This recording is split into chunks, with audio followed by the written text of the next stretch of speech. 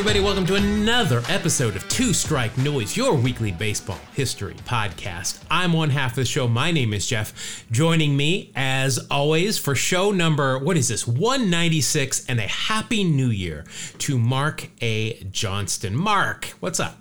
Hey, Jeffrey, man, it's so good to be here. It's 2022 was a weird year, although we did some pretty good shows, but I'm excited about a new year. I had a really nice holiday, and things are heading towards more and more baseball, especially for you.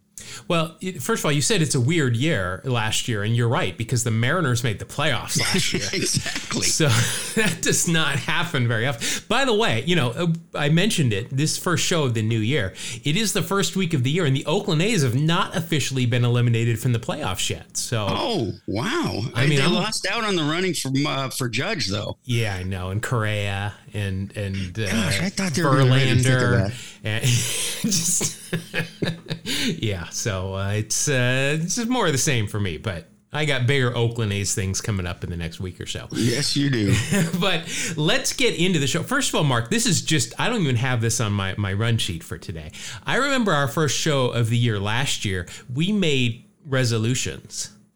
And I remember mine was to watch more National League baseball during the season. That's right. And I 100% accomplished that.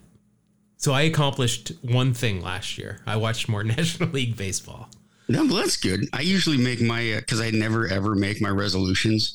So last year my resolutions were to get heavier and older. Oh. And I accomplished two. Congrats. Look at you. Yeah. All right. So motivated. Look at you go. Let's have a motivational podcast here today.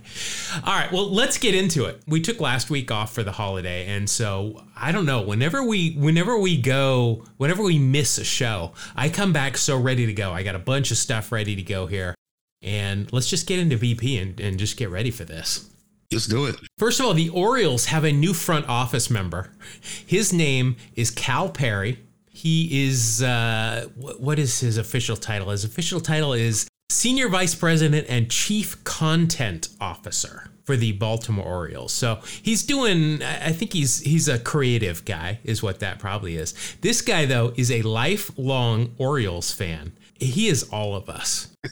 So he's been appointed to this position, which is a high up in the front office. And his old tweets have reappeared. I don't know if he's deleted them or not, but these are tweets from in 2009 where he tweets directly at Peter Angelos, who is the Orioles owner. Here are a couple of them. Don't let your old age get the better of you or become slanderous. I love America. I love the Orioles. It is you I hate, Peter Angelos. This is his new boss, by the way. Yeah. Here's another one. Peter Angelos, be honest. The only thing you've ever loved is yourself. I love the Orioles. I loathe you. Loathe. Strong word. He's going to have meetings with this guy, right? That's funny. Oh, boy. There's here. Peter Angelos, I loathe you. Retire. Sell. You suck. The Orioles are 1-10. There's just a stream of these, which has got to make for some awkward meetings. I would expect so. I'm not sure. I think if I was going in for an interview with the baseball team, I would scrub my social media of anything related to that team. But he's the one in the front office, and here we are doing a podcast. So, good point. All right, some other things happen when the new year hits. The January 1st every year, a bunch of new laws take effect in in all of the states. One of these was in Ohio, where sports betting became legal on the 1st. Right. So as soon as that clock struck midnight, so the ball is dropping, and you can now legally bet in Ohio. Who do you think placed the first legal bet in Ohio? I'm going to guess Pete Rose. You're absolutely correct. That's awesome. That's too good. That is a troll and a half. He was at the Hard Rock Sportsbook. As soon as that clock struck 12, Pete Rose slapped down some money and made a bet. Well, I guess it's more likely to find him there than at the Hall of Fame. So. Oh, yeah. Yeah, there you go. I got some other things I've dug up here. Here's some Cardinals stuff that I had not heard about. So, and this might be my favorite Cardinals fun fact. that I've seen so far. So when old Busch Stadium, of course, now we're on like Busch Stadium 3 or something. I don't know what it is. Something like that. But when the original Busch Stadium was built, Gussie Busch was the owner of the team at that point, obviously the owner of Budweiser. And they wanted to Gussie wanted to name it Budweiser Stadium. But, we got Coors Stadium today. So right. Budweiser, this was quite a while ago, but still. But the commissioner, who I don't know who it was, probably should have done that. That's not professional podcasting. At that point said, hey, it would be unseemly to name a stadium after a beer. You cannot do it. So he's like, okay, well, I'm going to name it Busch Stadium. And, all right, well, that's your last name. That's fine. They then went on to found the Busch Brewing Company, which brews Busch beer. So awesome. A couple of things we learned here. How Busch Stadium got its name. You might just think it's named after Gussie Busch. And also how Busch beer became about. That's amazing. Get around some stupid ruling by the commissioner of baseball, which that doesn't really narrow down when I say stupid ruling from the commissioner of baseball. Yeah, no offense towards any commissioners at all. And seriously, is Budweiser Stadium, is that any worse than like you said, Coors Field? Yeah, or the Ring Central Coliseum? How about that? Yeah, that's a good one. Yeah. All right, another thing that has to do with the commissioner. This one is Bud Selig, I know for a fact. My wife and I recently we did a Spider-Man rewatch. Nice, that's fun. We started from the original, like Tobey Maguire Spider-Man. And we're not done yet. We've seen them all, but we're working through them again. Well, during Bud Selig's reign as commissioner, there was a concept coming out of the commissioner's office that there was no bad revenue. Like, if you want to slap a logo somewhere, we'll do it if you give us enough money, which I think still pertains to today. Pretty much. Frankly, that's where I make my money. So I'm not going to complain too much. But there was a sponsorship opportunity where Bud Selig actually said no. Really? And this has to do with my Spider-Man lead-in, because Spider-Man 2 was going to be coming out in the summer. And they wanted to put a advertisement on first, second, and third base over the weekend in June that it came out, advertising the Spider-Man movie. That's unique. I would love to see the concept of these. Like, what is it a Spider-Man logo on top of the base? I mean, the base has to be white, right? They can't color it blue and red. Right. So could have just been a web and a symbol on top. Yeah, I'd love to see that. Yeah, I couldn't find anything, any visuals about it, but it was scrapped. MLB and Sony both said, maybe we can come up with some better ideas of how we want to do this, and that was actually scrapped. But it was an interesting concept, and I'm kind of glad it didn't happen. Yeah, I got mixed feelings about that, because I'm all for advertising and so on, more money in baseball. But in the same manner, that it can get to be a little heavy when we're calling everything based on a beer. That's a Budweiser home run. Oh, yeah. Stuff like that. Yeah, it is getting. And when you have to refer to them, like during highlights as well. Here's the Ring Dot Central home run of the game, or something like that. So that's right. Interesting stuff. I'm glad that one didn't happen. All right, let's get into our first trivia of the year. First of all, I asked a question 2 weeks ago. We got our answers from the usual crew. I'll say that. My question, though, was who is the only pitcher that won a batting title and a pitching triple crown?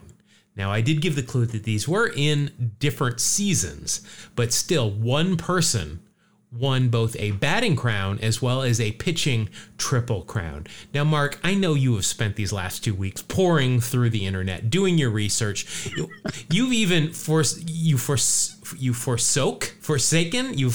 the internet. I don't know what the correct tense of that word would be, and was actually just using the baseball encyclopedia, a hard copy to look this up. Big thick hard copy of the encyclopedia. Yeah, and I know you've got worksheets with handwritten notes, and you've got a bulletin board with string and yarn tied to push pins that are crisscrossing it. Have you come up with anything? I was told recently that people find it amusing that I never even try to answer your trivia questions because I could look them up, but I don't think that's right. That takes time. And also I forget. So, it's one of those things, but I do have a guess. Okay. Okay. Are we talking about 19th century by chance? Okay. Now remember, I went to Washington State, and I'm going to be honest now. You say 19th century to me. That means the 1800s, right? Yes. You are correct. Okay. Then because I read one short article about him, I'm going to go with Guy Hecker. You are 100% correct. Yes, I got one. No lie, I did not look that up. Now, This is, I saw this because we've talked about Guy Hecker several times, including our last show. Yeah. Guy Hecker, because we talked about him during the Toad Ramsey show, because he was the rival. He was a teammate, but a rival of Toad Ramsey. Right. Also teammates with Chicken Wolf and Pete Browning, who we talk about all the time. I think Pete Browning is becoming the new Gabby Street in terms that we mention him all the time. True. But yes, you are correct. It's Guy. I'm assuming it's Guy and not Guy. Was he Canadian? No, he's born in Youngsville, Pennsylvania. So I think it's probably Guy. Yeah. So yeah, if we look at his pitching numbers in 1884, he had a pretty good year. Didn't win the Cy Young, though, in 1884. No, but he did lead the league in wins with 52. He went 52-20 with a 1.8 ERA. So there's two parts of your pitching triple crown. 72 complete games. Only 6 shutouts, though. I feel like that's a little bit of a letdown. He also led the league in strikeouts with 385. So there's your triple crown, a 171 ERA plus a WHIP of 0.868. That wasn't even his career high or career low for a WHIP. Wow. As a rookie, his season WHIP was 0.769. So that is pretty good. Then, though, if we look at his batting in 1886, he did go to the plate 378 times. So he qualified, definitely. He hit 341. Not bad. Yeah, with a 402 on base. So, and he stole 25 bases. Of course, we've talked about how you steal bases back in that time period. Sure. But now I'm sure if the Gold Glove existed, he would have won that too. Probably not. I don't.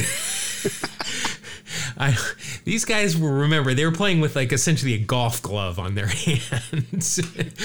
He knocked in 48 though, 4 home runs, 5 triples, 14 doubles, and he won the batting title and a pitching triple crown. So Guy, don't call me Guy Hecker.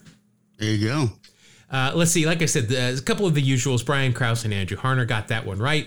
I've got a new question, and this is. I don't even know because this involves basketball. Which anybody that knows me knows that I would rather watch any sport on the planet before I watch basketball on purpose. It's just not my bag. But obviously we've talked about Tony Gwynn. Tony Gwynn is great Hall of Famer, incredible hitter, just a great athlete.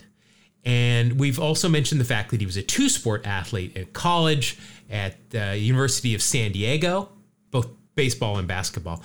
Beyond being taken in the MLB draft, which we know he was drafted and went and played for the Padres his entire career, he was also drafted by an NBA team. Who was it?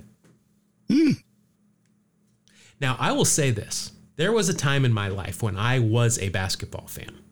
We are talking maybe from ages 7 to 11 or 12, where basketball was life for me before I discovered baseball and hockey. This was my favorite team ever at that point. That's not going to help anybody, but it's just... That's a good hint. Yes. I think that might help my best friend from elementary school in California here, Eddie Davis. That might help him, but probably not. So think about that and look it up. Think about it before you look it up. But which NBA team drafted Tony Gwynn out of college? All right. That's going to wrap up our BP segment. Before we do, Mark, I just want to throw this out there one more time. We have a phone number now. Yes. So we're not sure when our 200th show will be, which we're collecting these phone calls for. But if you want to, heck, even if you've already called, you can keep calling us. I mean, we're just looking for some content here, some low effort content, I guess, for number 200. But leave us a message. Our phone number is 607-216-8811. We've already got one correct answer as to what the significance of that area code is. I will reveal that on our 200th show. I won't make you wait till the 2000th, just the 200th. We'll reveal that, but that you can find that number in the show notes as well if you want to call and leave us a message. All right, Mark, are you ready to get into some baseball history talk? Yeah, I heard rumors that this might be a really interesting one. Yeah, as opposed to most of ours. Yeah, so I mean, we do quite a bit, especially myself. I love to talk about 80s and 90s, and I think a lot of our listeners, that's kind of our sweet spot. But yeah. This is, I think, clearly our most contemporary player that we've ever talked about. They say he's got to go, Godzilla. Oh no, there goes Tokyo, And Godzilla himself, Hideki Matsui. Very nice, yes. So let's cover some early stuff here. First of all, Hideki was born in the Ishikawa prefecture of Japan, which is on the country's west coast. Besides being home to Matsui, it is also the birthplace of Naya Timori, which I don't know if I'm saying that right, but you might not know what it is by that name, but in English, it's known as body sushi, or the act of eating sushi off the naked body of a woman, as is depicted in just about every Western Yakuza movie I think I've ever seen. But it's so true. That is, I mean, there's two things to be proud of right there if you're from the Ishikawa prefecture of Japan. There you go. Matsui's father, when he was young, he bought a satellite dish for the family home so Hideki could watch Major League Baseball games when he was young. What a dad. Yeah, that couldn't have been cheap either at that point. It's not like MLB.TV now where it's like $150 and you get everything. But as a child, Matsui was a right-handed batter. When he started playing with his older brother and his friends, though, as he got bigger, Matsui was such a good hitter that he was crushing the ball and was obviously much better than his brother and his friends. So they said, listen, if you're going to keep playing with us, you got to bat left-handed or you're out. That's amazing. So to the left-handed side he went. And if you remember, Matsui batted left in both the NPB and MLB. So I think it worked out pretty good for him. Yeah. As a Ute, Matsui was a multi-sport phenomenon. He earned a first-degree black belt in judo, and he also won a citywide sumo tournament. Jeez. That's pretty impressive. Yeah. Big, strong, scary guy. Yeah. Heading into high school, Matsui was recruited by Seiryo High School, which is a Western baseball powerhouse. High schools there, they do recruit players because baseball is such a big thing there. During his high school years, he played in 4 national high school baseball tournaments, which is the big tournament that's played in Koshien Stadium. He played once in the spring tournament and 3 times in the summer tournament. In the 1992 tournament, though, he was intentionally walked all 5 at-bats in a game. Well, that's not right. No, well, this became a huge news because, first of all, this tournament is must-see TV for the entire country. I wish I could watch one because it is. I've watched games on YouTube and they're fascinating to me, but I would love to or go to one even. That would be incredible. But this was a national topic of conversation. It was considered excessive and unsportsmanlike, but it worked. Matsui's team lost that game. So his reaction to the intentional walks was widely commented by the media because, quote, Matsui's stoic, emotionless conduct during these at-bats drew great praise from tournament officials and reporters alike. Took it like a man. Yeah, and this all comes because when he was in middle school, he was walked a lot of times, and one time he got mad and he threw the bat at the pitcher. And his coach had a sit down talk with him and really drove home some good messages. And that kind of drove Matsui's conduct throughout his career. At the end of the tournament, a representative of the high school federation declared that, quote, all students should learn from Matsui's attitude. Wow. So he's a good stoic guy too. Very stoic. Not just a great ball player. Yep. So Matsui was drafted out of high school by the Yomiuri Giants in the first round. He was given the uniform number 55, which was the single season home run mark held by Sadaharu Oh. Giving you kind of a sense of what they expected from him. No pressure. Yes. None whatsoever. Matsui played the first 10 seasons of his career in Japan for the Yomiuri Giants, as I said. During that span, he was a 9-time All-Star, 3-time Japan Series champion, and 3-time Central League Most Valuable Player. Obviously, he was freaking incredible. Not bad. Yeah, I mean, looking at these home run totals, let's see, 332 home runs in 10 seasons, a 304 average, a 413 on base. I mean, these are great numbers. He even stole 46 bases as a Giant. So very good. He played right field. He was regarded as Japan's best slugger. He was voted, as I said, MVP 3 times. He was an all-star 9 out of the 10 seasons he played. In his last year in Japan, in 2002, he hit .334 with 50 home runs and 107 RBI. I'll take some of that. He rarely sat out games. He was an Ironman. His streak of 1,250 consecutive games played is the second longest in Japan, behind Sachio Kinigusa. I think I said that close enough. Who has the Japanese mark at 2,215 consecutive games. So about half of it. Yeah. Wow.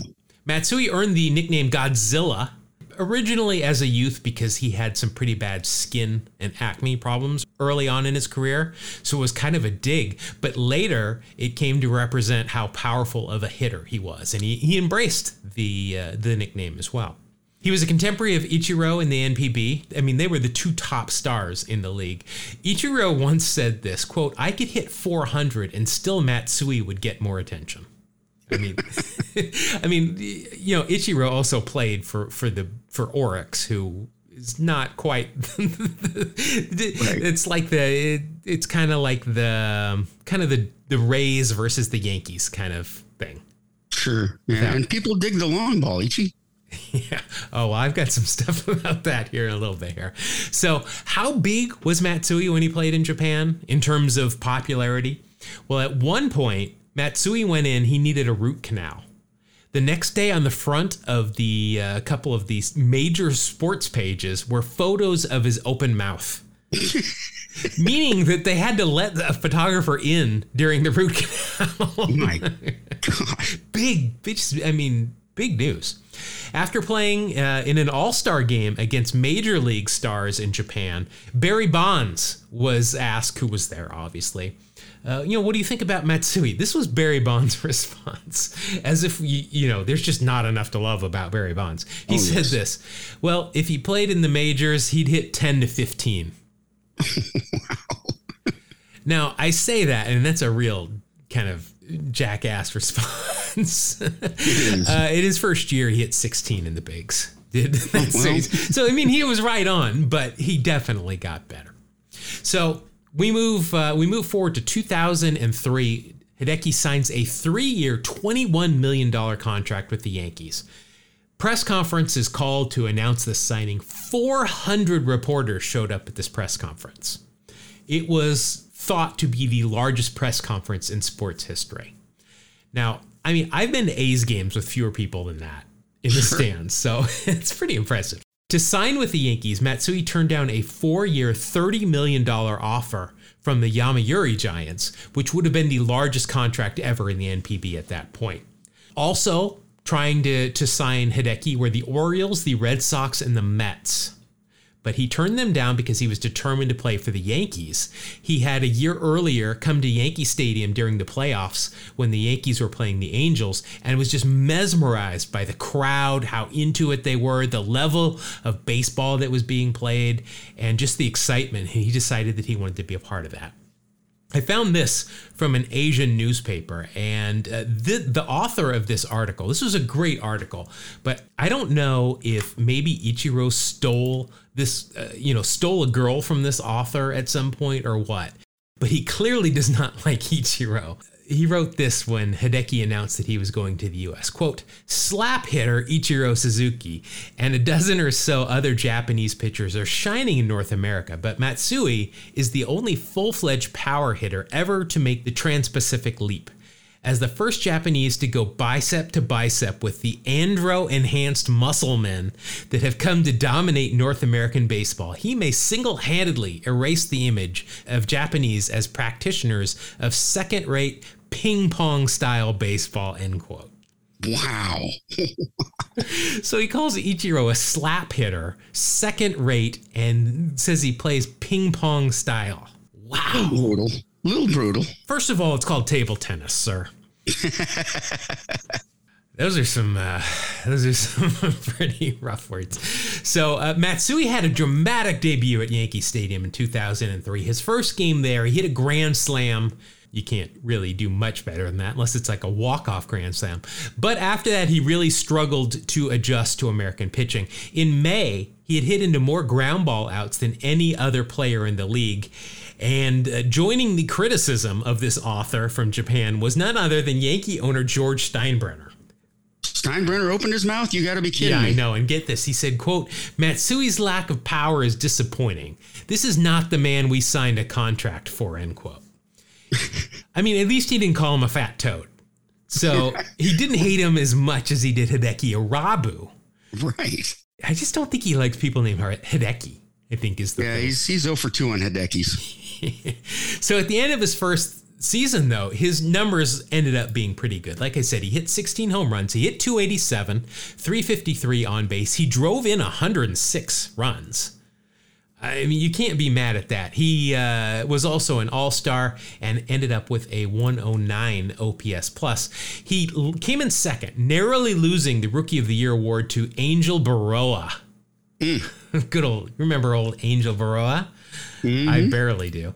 Mm-hmm. He lost because two writers refused to include him on their ballots due to his age. Now, coming to Hideki's defense was none other than Yankee owner George Steinbrenner, who had just finished calling him out at the beginning of the year. He pointed out that this had not prevented either of the two writers that wouldn't vote for him because of his age. They both voted for Ichiro Suzuki and Kazuhiro Sasaki, both of whom had previously played in the NPB for several seasons and were the two oldest players to have received the award. Yeah. So I don't say this often, but I agree with George Steinbrenner here. Wow, that just came out of your mouth. Yeah, I know, the man who I literally had on a dartboard at one point in my youth. So the Yankees, went to the World Series that season. They lost to the Marlins, but Matsui became the first Japanese player to hit a home run in the World Series. He had a great 7 seasons in the Bronx, especially in the playoffs, which at this time the Yankees were in the postseason every single year. We move forward to 2009, where Hideki had his worst year in pinstripes, but again, he was a beast in the postseason. He was the hero of Game 6 of the 2009 World Series, the game in which the Yankees clinched the title, and he was named World Series MVP. He singled, doubled, and hit a home run in that game. His home run came in the second inning off of Pedro Martinez. Pedro is the Phillies flavor of Pedro Martinez, and that one ended up in the second deck. He also added a 2-run single in the third and a 2-run double in the fifth. He ended up with 6 RBI in the game, tying a World Series record that had been set by Barry Richardson in 1960. He was the first Japanese player to be a World Series MVP and tied the record for achieving this honor with the fewest number of at-bats. Because, half the games were played in a National League park, he only started 3 games. In the other 3 games, he only appeared once as a pinch hitter, and he ended with only 13 total at-bats, but was still named the MVP. He was also the first full-time designated hitter to win that award in the World Series. So I want to talk about your favorite Yankee of all time, Derek Jeter. Do I have a favorite Yankee? Yes, and it's Derek Jeter, clearly. Oh. Okay. So Jeter and Matsui were good friends. They still are. I don't know. It's not like they've had a Tinkers, Evers, and Chance thing and don't talk to each other. No, they were good friends, and they often teased each other and played jokes on each other. Great story here about Hideki and Derek Jeter. So Matsui at this point was engaged to be married, but he didn't tell anybody. Didn't, especially the press, but he didn't even tell his teammates. So Derek Jeter and Bobby Abreu had a bet going in the clubhouse as to which of the two would get married first. And so Matsui comes in and hears about this, and he's like, hey, I want in on this. And Matsui, until he was married, was legitimately considered the most eligible bachelor in Japan. Right. I don't see it, but, I'm not a female Japanese resident. So they're like, all right, you can come in. So again, not knowing that he was already engaged to be married. So he ends up winning the bet. This woman that he married is a very shy. She did not, she's marrying this incredibly huge celebrity, the most eligible bachelor in an entire country, and she just does not want anybody to know about it, essentially. So Hideki at one point said, quote, she is a 25-year-old civilian and had formerly been working in a reputable position at a highly respected company. I cannot go into further details at this current time, end quote. You really nailed it down. Well, I mean, it was great because she didn't want to be in the public eye, but when he announced that he was getting married, it was really big news, obviously. So at the news conference, she's not there. He drew a picture of her and held it up. He's not a good artist. He's a much better baseball player. You can find this picture very easily on the internet if you want to see it. And it's something. It's kind of, I kind of see it as a version of, you don't know her, she goes to another school type of thing. This friendship even extended after Hideki left the Bronx. So after that 2009 season, the Yankees didn't even contact him about re-signing him. So he signs a contract with the Los Angeles Angels of Anaheim, who just happened to be opening up at Yankee Stadium the next year. And that opening day is typically when you hand out rings if you've won the World Series. So it's ring day at Yankee Stadium, and Hideki is there, but he's in the other dugout wearing an Angels uniform. So they go through, they give the rings to all the Yankees, and finally they call out Hideki Matsui. He gets a huge ovation from the crowd. He's the World Series MVP. He takes the box. He comes back to the bench. A bunch of his teammates are like, show it. We want to see it. We want to see this ring. Let's see it. So he opens it up, and everyone kind of, what? Squinting and some head scratching goes on. And they're like, well, it's kind of tacky. It's not really that impressive. Okay. I mean, I guess it's the first one I've seen, they're like, okay, whatever. After that, he's in the game. So he gets to first base, and Mark Teixeira, the first baseman for the Yankees, is kind of smiling at him and starts talking to Hideki, and Hideki goes, that's real, right? And Mike Scioscia, the Angels manager at the time, is watching from the dugout. He knows what's going on, and he just starts cracking up in the dugout. They had given him the fake ring that they gave out to all the fans that entered the stadium, and they'd put it in the box, just a replica. They gave him the real one after the game, but that was all Jeter's idea. And I thought that was not bad. Not bad at all. Yeah, so Hideki finished up his major league career with seasons, as I mentioned, in L.A. Oakland. Didn't have a great season in Oakland, but I remember his fan favorite. And finally, a short stint in Tampa Bay in 2012. After retirement, he took up residence in New York City, where he still lives today, or at least still has a residence there. He can still be found sometimes playing softball in Central Park. And I did see a story about this where it mentioned when he plays, he's forced to bat right-handed in those games, which is funny since that's originally his natural batting side. It's come full circle. Yeah. Now he's got to bat righty because he's too good lefty. Yeah, I'd love to see him crush some softballs. I imagine he's a pretty decent hitter in softball. Guessing, yeah. So some other things about Hideki that we here on Two Strike Noise like to focus on. In 2002, he made a cameo in the film Godzilla against Mechagodzilla. I haven't seen that one still. I haven't either, but it makes sense that you'd have a cameo from Godzilla in a Godzilla movie. There is also a highlight of him in the Adam Sandler movie Click, where Kate Beckinsale is doing something in a tank top. I just want to mention that. And Adam Sandler tries to watch something else using this magic remote control. Now, I love baseball a lot, but I also love Kate Beckinsale a lot. So I'm not sure I'm reaching for the remote in that situation. But in case somebody knows Kate, Yeah, hook a brother up. My wife knows, so that's my free pass. So she knows. I mentioned at the start of this story how big a deal he was in Japan while he was playing. Well, a former prime minister was once the head of his fan club. They loved him. Everyone loved him. A mayor in his hometown called his home run hitting, quote, an act of God. These are some serious allegations. Now, there is a museum dedicated to him in his hometown. It's located next to the Matsui family home and is run by Hideki's father, who refuses to charge admission to the Hideki Museum House of Baseball. Now, our favorite Ichiro-hating journalist noted this and went on to make sure that we knew that the Ichiro exhibition room costs $8 to get into. Love to know what he did to this guy. Man, no kidding. Wow. On January 15th, 2018, Matsui was elected to the Japanese Baseball Hall of Fame with a 91.3% of the vote. So I guess there are voters in the Japanese Baseball Hall of Fame that are just as contrary as there are here in the States. I guess so. He was elected at the age of 43. He became the youngest player to be inducted into the Hall, breaking the record that was previously held by Hideo Nomo. So we need to talk about one more thing, kind of an adult subject here when we talk about Hideki, and that is adult films. Oh.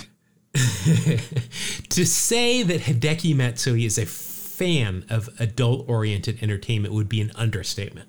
Our guy openly stockpiled and traded these films with Japanese writers for years, ultimately amassing a collection estimated to have reached around 55,000. These are physical copies. Did nobody tell him that the internet exists, apparently? Apparently not. During his introductory press conference in New York that we talked about earlier, I mentioned there were 400 plus people attended from the media. He brought gifts for the media to introduce himself, but he did not expect that many people. And so he ran out and he said, quote, "Sorry, I'll get porn for the rest of you." So I want to give a shout out to the Player to Be Named Later YouTube channel. I'll link the video in the show notes. He figured out some facts of just how much adult entertainment 55,000 films actually is. And like I said, I don't know if this is a Japanese thing or not, but Hideki prefers physical media, not internet. So we're talking like DVDs, maybe even some old cassette, VHS cassettes. VHS? How about some Beta? I think Betamax might have been a little, well, I don't know. Maybe he likes the classic stuff. We buy old baseball cards. Why can you not buy old material of this sort? So if you stacked all of those, we're just assuming DVDs. If you stacked all of those on top of each other, height-wise, it would equal over 2,750 feet high. That would be the tallest man-made structure on the planet. That's ridiculous. I also saw an article where he was referred to as a, quote, smut baron, unquote. And that existed. That made me laugh for like an hour. A smut baron. It's going to make me laugh for another hour. All right, so there you have it. There is Hideki Matsui, by far our most contemporary subject ever here on Two Strike Noise. All right, so that will do it for the story segment of the show. Mark, it is time for our first Wax Packs Heroes of the year 2023. I'm guessing that you're excited because you're in the pressure's on. Well, it's really on for me because currently I trail 15 to 13, and I have never won a Wax Pack title. You were leading for a while. Yeah, I know. Then I came back down to earth. That was supposed to be consoling you, I think. Sorry. All right. Well, let's get into it. Let's play our first go round of the year. And before we can do that, we got to play the theme. Hit it. Wax Pack Heroes!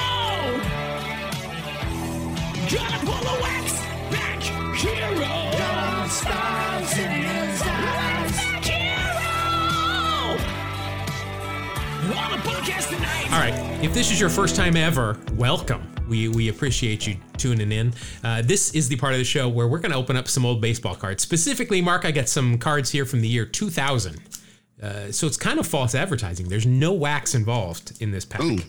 But we're going to open this. We are going to total up the Baseball Reference WAR of the year of the cards, in this case 2000, and we will add those together. A couple of extra things that can get you some plus or minus points. Anything on the player's face, meaning glasses, mustache, eye black, flip down sunglasses, Brady Anderson sideburns if they're of note. That's on all a plus 10. Tenth of a point, actually, there.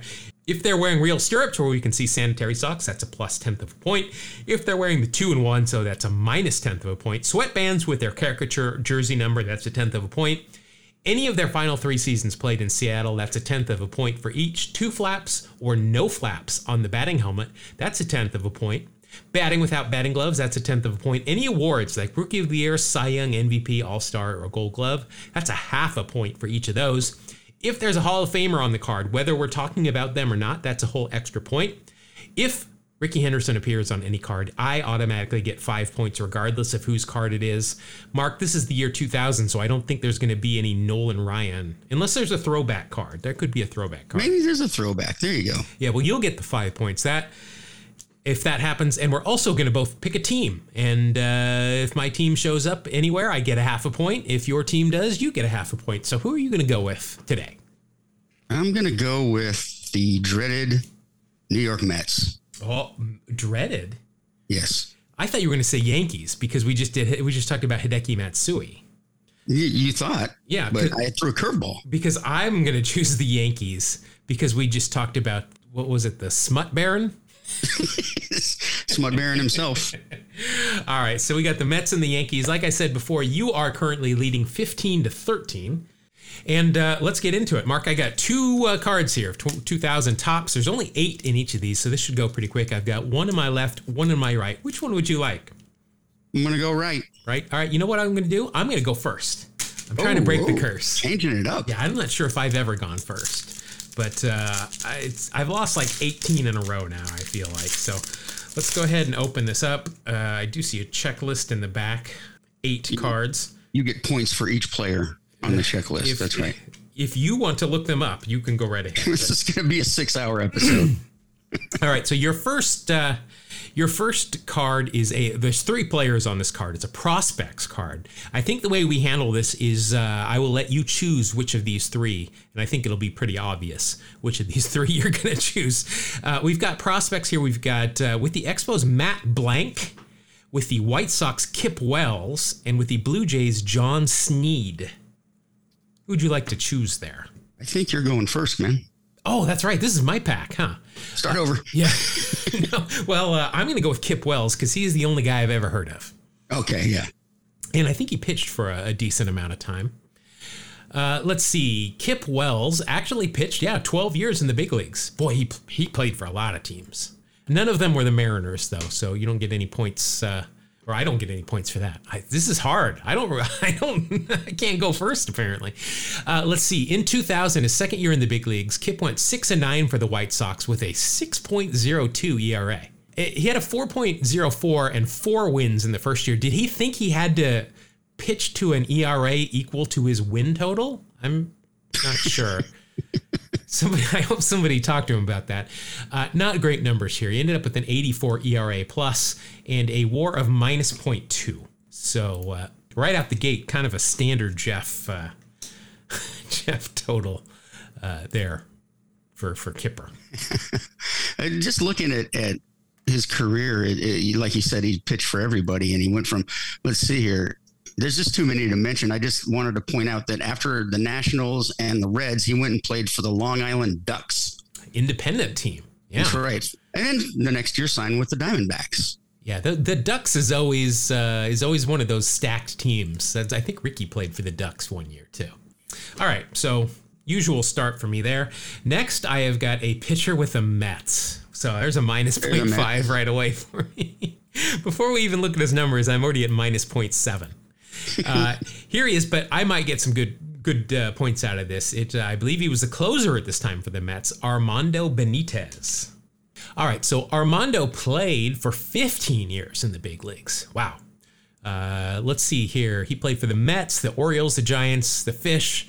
He played for the Mariners, but not in those last couple of years. Yeah, I was thinking about that. I was going, could it be? Nope. In the year 2000, he was with the Mets. He was their closer. 41 saves, 76 innings pitched, 39 hits, 106 strikeouts. Wow, great season. 172 ERA plus, and that will equal a WAR of 2.4.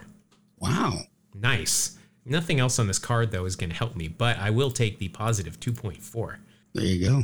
The Mariners, did you see how they picked up Mr. Benitez? Traded some guy named Jeff Nelson for him. Yeah. I just turned to that when you said that. Yeah, man, Jeff Nelson. Boy, he killed it with the Yankees. He was really good in New York. Jeff Nelson also in my All-Star game, the Nick Lachey Celebrity All-Star game. Yeah. Jeff Nelson hit the winning home run. I just wanted to point that out. You were one of the headliners of that game. Oh, yeah. Hey, I got the W. Is there video of this game? Because we need to watch that. Yeah, there's some. We need to watch that. Oh, look at this. Benitez in the 96 ALCS, he gave up the infamous Jeffrey Mayer home run. Oh, that was him. In right field. Yeah, he was on the mound for that. I mean, it's no Nick Lachey Celebrity, but still, I mean, it's an equal part of baseball history. It's the same, yeah. Also played with the Long Island Ducks in 2012. Wow. We have a theme. Yes. All right. Next card. I got a Hall of Famer. I like it. I've seen plenty of this Hall of Famer. It is none other than John Smoltz. I think we've talked about him a little. I believe we might have mentioned him every now and then. Obviously known for Atlanta. Was drafted though by the Tigers, local Detroit, well at least Michigan boy, before he was traded over. Let's see, ended up 21 years in the big leagues, 20 with Atlanta.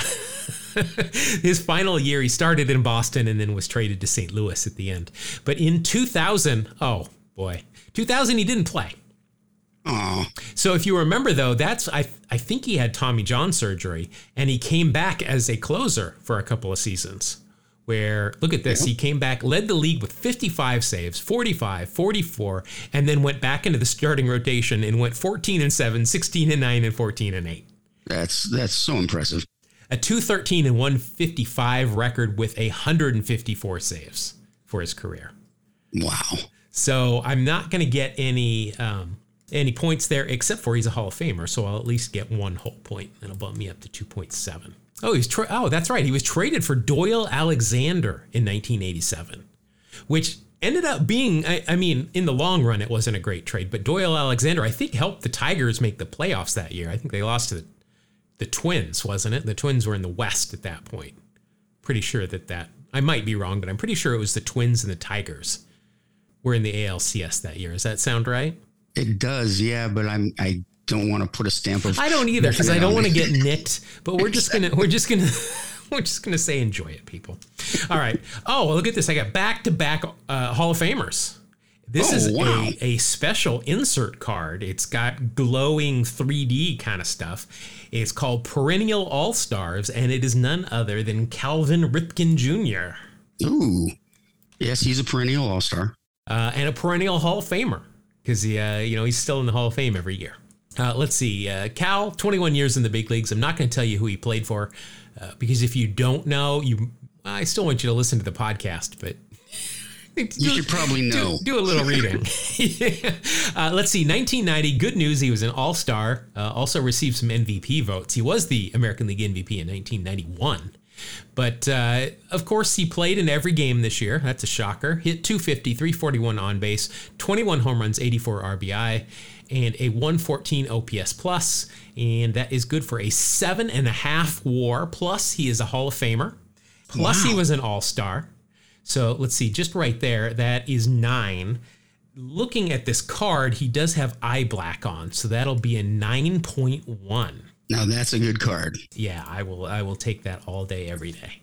All right, I don't think we need to go through too much. I don't think we need to go through the personal stuff. We've done it before. We'll move on to the next card, which is a season highlight card, and it is none other than Fernando Tatis Sr. The other Fernando Tatis. Yes, or as he was just known at this point, Fernando Tatis. Yes. He of the 2 grand slams in 1 inning. That's right. That's what I think of when I hear that name. Yeah, definitely. Let's see. We gotta sort through a lot of junior stuff to get to seniors page. 11 years in the big leagues. 3 with the Mets, 3 with the Expos, 3 with the Cardinals, and then 2 with the Rangers and 1 with Baltimore. In 2000, he was with the Cardinals. He hit 253, 379 on base, 18 home runs, 64 RBI, and a 117 OPS plus, and that equals a 1.6 WAR. He does have a mustache, and he does have eye black as well, so that'll be a 1.8. That'll take me up to 13.6. I think he's got a son. I don't know. I don't know for sure. Yeah, as some sort of younger prodigy kind of guy. Swimmer or something like that. I'm not sure. Yeah, Olympic champion. All right, so next card here. Boy, this guy played forever. Here he is with the Rangers. It is pitcher Mike Morgan. Oh man, I could have built a house out of the Mike Morgan Commons I had back. Boy, looking at Baseball Reference, just look at the jersey numbers that he's worn. His first jersey number was 15 when he came up with Oakland in 1978. Wow. Yeah, if you ask me who he came up with, Oakland would not have been my answer. He was a first round draft pick, 4th overall by the A's out of Las Vegas. 22 years in the big leagues, that's a lot. It's one of those things where if you name a team, he likely played for them, including the Mariners, but not at the end of his career. In the year 2000, as a 40-year-old, let's see, he went 5-5 with the Diamondbacks with a 4.87 ERA and a 98 ERA plus, and that will equal a WAR of still 0.6 from the old man. So I'll take it. Not bad. Old man. For a middle reliever? Well, I think he was he still starting Was he at that starting point? Let's see. In 2000, no, he appeared in 60 games. He started 4. But yeah, kind of seems like he was a spot starter as needed at that point.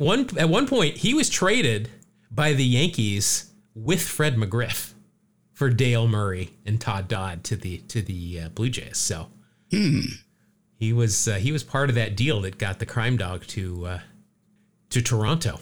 Other names he's been traded for in his career: Todd Zeile, Fred Stanley. All right, so I'm at 14.2. I got 2 cards left. Next, I want to say I just mentioned Darren Fletcher earlier, but here's Darren Fletcher with the Blue Jays. Let's see, Darren Fletcher, 14 years in the big leagues, 6 with Montreal, 5 with Toronto. Wow, 11 years up north.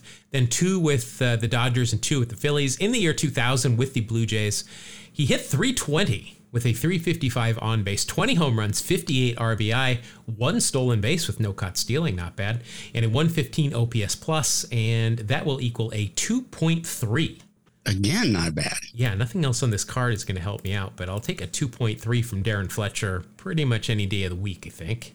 Absolutely. All right, so I'm at 16.5. My final card. This might be good. He was a closer most of his career here with the Tigers. Todd Jones.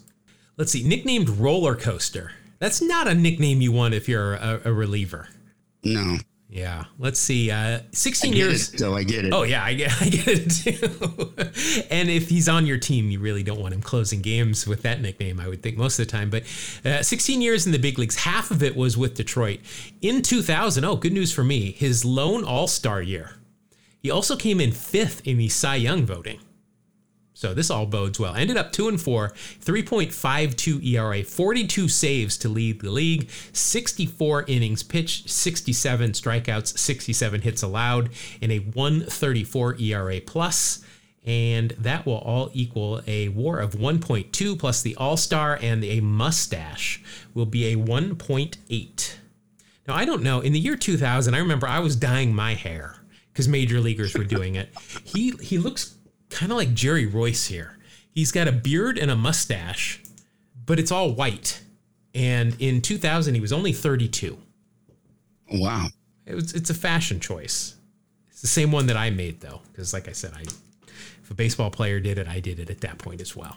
Not a lot of excitement. Well, he lost his closer role with the Tigers to Fernando Rodney. So they went from roller coaster to another roller coaster. Yeah, it's just a different roller coaster. Yikes. Yeah. All right. So I ended up with 18.3. Not bad. But yeah, I don't think it's bad, but I know how this game goes. So let's go ahead and open up your pack. And if you're new, I suck at this game. So that's just what I'm talking about. Folks, it's all skill. I'm telling you right now. All right. Let's see here. So first, could you just for 1 week not pull one of my favorite players? I can't. Starting out, I'll put this in the pile for when I go to fantasy camp. It's my favorite catcher of all time. It's Terry Steinbach. Let's see here. I'm just going to look through this pile here. Now, I've already got, this is a duplicate. I already have this exact same card pulled from your pack. But let's see. There's 1, 2, 3. Oh, I got 3 Terry Steinbach cards now I'm taking with me to get signed. Very nice. All thanks to you. When I just type in TE in my search history, Terry Steinbach automatically populates. Let's see. Terry, 14 years in the big leagues, as we've talked about before. 11 with Oakland, 3 with Minnesota. Unfortunately for you, Steiny retired after the 99 season. So you're not going to get any points there, and there's nothing on this card. Oh, no, check that. He has got his jersey number on his sweatband. So I got a little bit there. You got a 0.1 out of that. Yes. So, Terry, is always there for us. Always willing to give us some points. But we've covered Terry plenty of times. So we move on to your next one. Here we go. World Series winning manager. And he has definitely got eye black and a mustache here for the Rays. It is Dave Martinez. Ah, yes. Not sure I'm going to get a lot of points, but... Yeah, I'm not sure this is going to help you out point-wise either, but... Dave's an interesting guy. Yeah, let's see. Dave Martinez, a.k.a. Tippy, played for 16 years in the big leagues, 4 with the Cubs, 4 with the Expos, and then a whole bunch of other teams, none of which were the Mariners at the end. In the year 2000, he played for 4 different teams. He played for Tampa, the Cubs, the Rangers, and the Blue Jays, all in a single season. Overall that year, he hit 274 with 5 home runs, 47 RBI, 8 stolen bases, and an 82 OPS+. This is going to take a minute to calculate here. His WAR was actually ended up being a positive 0.5. Wow. But maybe his nickname should be Roller Coaster as well. For Tampa, he was a minus 0.5. For the Cubs, he was a minus 0.3. For the Rangers, he was a positive 0.5. And for the Blue Jays, he was a positive 0.8. Wow, okay. So Roller Coaster is right. Yeah, that'll get you overall a 0.7 because of the mustache and the eye black. Yeah, it worked out okay for you, but that is a lot. Let's see. He also pitched a little bit. He pitched in 2 games in his career. Overall, an inning and a third, 2 hits, 2 runs, 2 earned runs, 4 walks, no strikeouts. Well, I mean, he gave it a good try. He did a good job mopping up. Super try, friend. Obviously, we mentioned won the 2019 World Series with the Washington Nationals. I remember I was there for those. Some other things were going on in the stands during that game, but I definitely remember being in Washington. As a manager, his pitching staff issued more intentional walks than any other major league club. Yeah, that's a weapon. And he won a World Series with it, so I'm not going to argue. Yep. All right, so your next card is with the Angels here. It is outfielder Garrett Anderson. Garrett Anderson, solid ball player. Yeah, he was consistent for the most part. 17 years he played, 15 with the Angels, 1 with the Dodgers, 1 with Atlanta. Let's see. He won. He was a 3-time All-Star, won the World Series in 2002. He was a home run derby champ. Wow, I don't remember that. And an All-Star MVP. Good for him. Yeah, I don't remember that at all. In 2000 with the Angels, let's see, he hit 286, 307 on base. That's not good. 35 home runs, 117 RBI, though. 7 stolen bases. He walked 24 times. He struck out 87. 103 OPS plus, and all of that will equal a WAR of 1.9. Let's see, he does have 2-1s, but he also has eye black, so that'll be a wipe. So it'll just be a 1.9 for you. I remember in a rotisserie league I was in, on-base percentage was one of our categories, and he was so frustrating in on-base percentage. He just did not look at a lot of pitches. No, he did not walk very often and was not that great in the postseason either. His first series that he ever appeared in was the ALDS against the Yankees, where he hit 389 and 421 on-base percentage. But after that, I mean, on base, nothing even close to 300 really, and his average ended up being 245. So did not enjoy the postseason so much. All right, so we move from one Angel to another, and you've got another outfielder here, Todd Green. For some reason, I would think Todd Green is a catcher, but it says outfielder. I thought Todd Green was a catcher too. Is this an error card? Is this worth money? Could be. Let's it's see. not worth money, but it could be an error card. He's listed on Baseball Reference as catcher, outfielder, first baseman. Let's see. He definitely came up as a catcher. He caught every year in the big leagues. He played outfield just a couple. So I'm not sure I would list him as an outfielder, but they did. Let's see. In 2000, he actually played for Toronto. Only appeared in 34 games, hit 232, 278 on base, 5 home runs, 10 RBI, and a 75 OPS plus, and that will equal a WAR of minus 0.4. Ouch. And there is nothing on this card that's going to help you out. Double ouch. You know, I just question for you. He was a scout for the Mariners after his career. Do I get any points for that? Was it, looking at his scouting career, how long did he scout? Like, were any of his last 3 scouting years, or is he still scouting? I have no idea. Okay, never mind. So I'm not gonna be able to help you out there. All right, you're down. You've got 4 cards left. You're at 2.3. I'm still not feeling comfortable.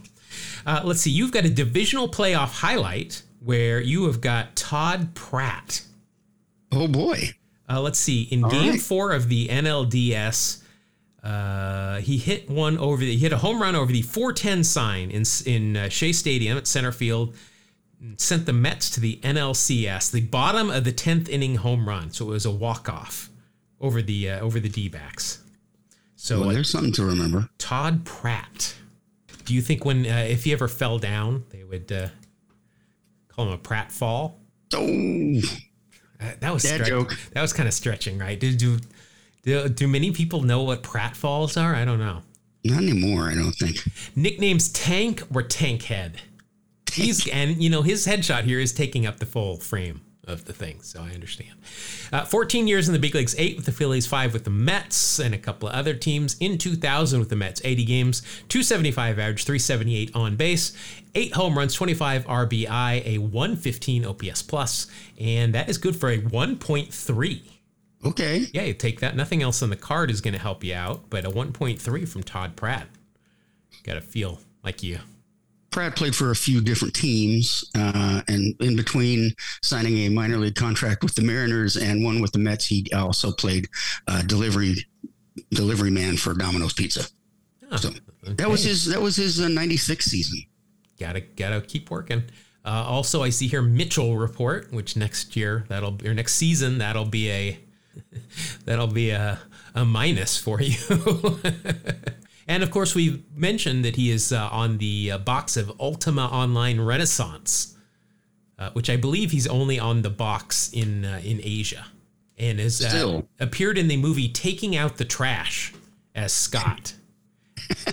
He played Scott. Oh man, that's one of the great characters. I know we've had this before, but I don't think we've ever even looked at this movie. I've never heard of it. Taking Out the Trash, 2009. The trashiest family in the South's largest trailer park gets rich when Bud Widger hits the Big Balls lottery for $300 million. But soon after, the family finds they can't shake their trashy trailer park roots. Sounds like a hoot. Yeah. Let's see here. Is he even mentioned he's not part of the main cast. He might have an IMDb. Yep, here it is. Todd Pratt, Taking Out the Trash. Also, just some baseball stuff that he's listed as. All right. Well, we'll have to look into that. I might need to watch that. I love trailer park movies, so. Of course. All right, you're at 3.6. Next, we've got another guy that I know is a catcher, and he's listed as a third baseman. And I love this name, Eddie Taubensee. Oh, I remember him. It's like almost Eddie Tennessee, but not quite. Ed Taubensee, definitely a catcher. I mean, he did play at first and outfield, but very sparingly. And for a 2000 card, where he had done nothing but catch entirely the 2 seasons prior, it's pretty odd that they would list him as an outfielder. So let's see, 11 years in the big league, 7 with the Reds and 3 with the Astros. I definitely remember those 2 clubs, and then 2 with Cleveland. In 2000 with the Reds, 81 games, 267 average, 324 on base, 6 home runs, 24 RBI, a 76 OPS plus, and that is good for a minus 1.2 WAR. I picked the wrong patch for one side. Okay, now he does have eye black and a mustache here, so it'd only be a -1. I don't think you picked the wrong pack. I think it really just has to do with who goes second. I think that's what happens. I remember collecting Taubensee's cards because he got traded to the Astros. So he came up with Cleveland, then he went to Houston. I definitely remember him there, and I definitely remember him with Cincinnati. I don't remember him being that big of a prospect, but he was apparently traded to the Astros for Kenny Lofton and Dave Rode. Wow. Kenny, wow. So obviously Houston thought pretty highly of him. Man, I guess. You're traded for Kenny Lofton. Oops. It's like a Jeff Bagwell-like trade. Ouch. All right, so you have got 2 cards left. You're at 2.6. I have got an 18.3. I'm starting to feel a little bit comfortable, but you do have a Hall of Famer here. Okay. And he's a catcher, and he's listed as a catcher. So congratulations, Tops. Here with the Rangers, it's Pudge. Okay. What were we going to start calling catchers instead of Pudge? We come up with another nickname. We did. I don't remember it. Yeah, I don't listen to the show, so you know. That makes 2 of us. Let's see, 21 years in the bigs for Pudge, 13 with the Rangers, 5 with the Tigers. Let's see, the Nationals, the Yankees, the Astros, and the Marlins. I think I can picture him in all of those uniforms. Definitely remember him most with the Rangers, obviously. Sure. 2000, good news for you. He was an all-star, and he won a Gold Glove that year as well. No shocker. This is coming off his MVP season of 1999. I think he was hurt a little bit. 91 games, hit 347, 375 on base, 27 home runs, 83 RBI, and a 156 OPS plus, and that will equal a WAR of 4.8. He's a Hall of Famer, so that'll be 5.8. He does have eye black on, so that'll be 5.9. The All-Star and the Gold Glove, that'll bring it up to 6.9. Well, you know what? Salvaging a little bit here at the end. Yeah, so that'll bring you up to 9.5 with 1 card left. So you're essentially halfway to my hopefully winning total with 1 card left. Now, you've got a draft picks card here. There are 2 players on it.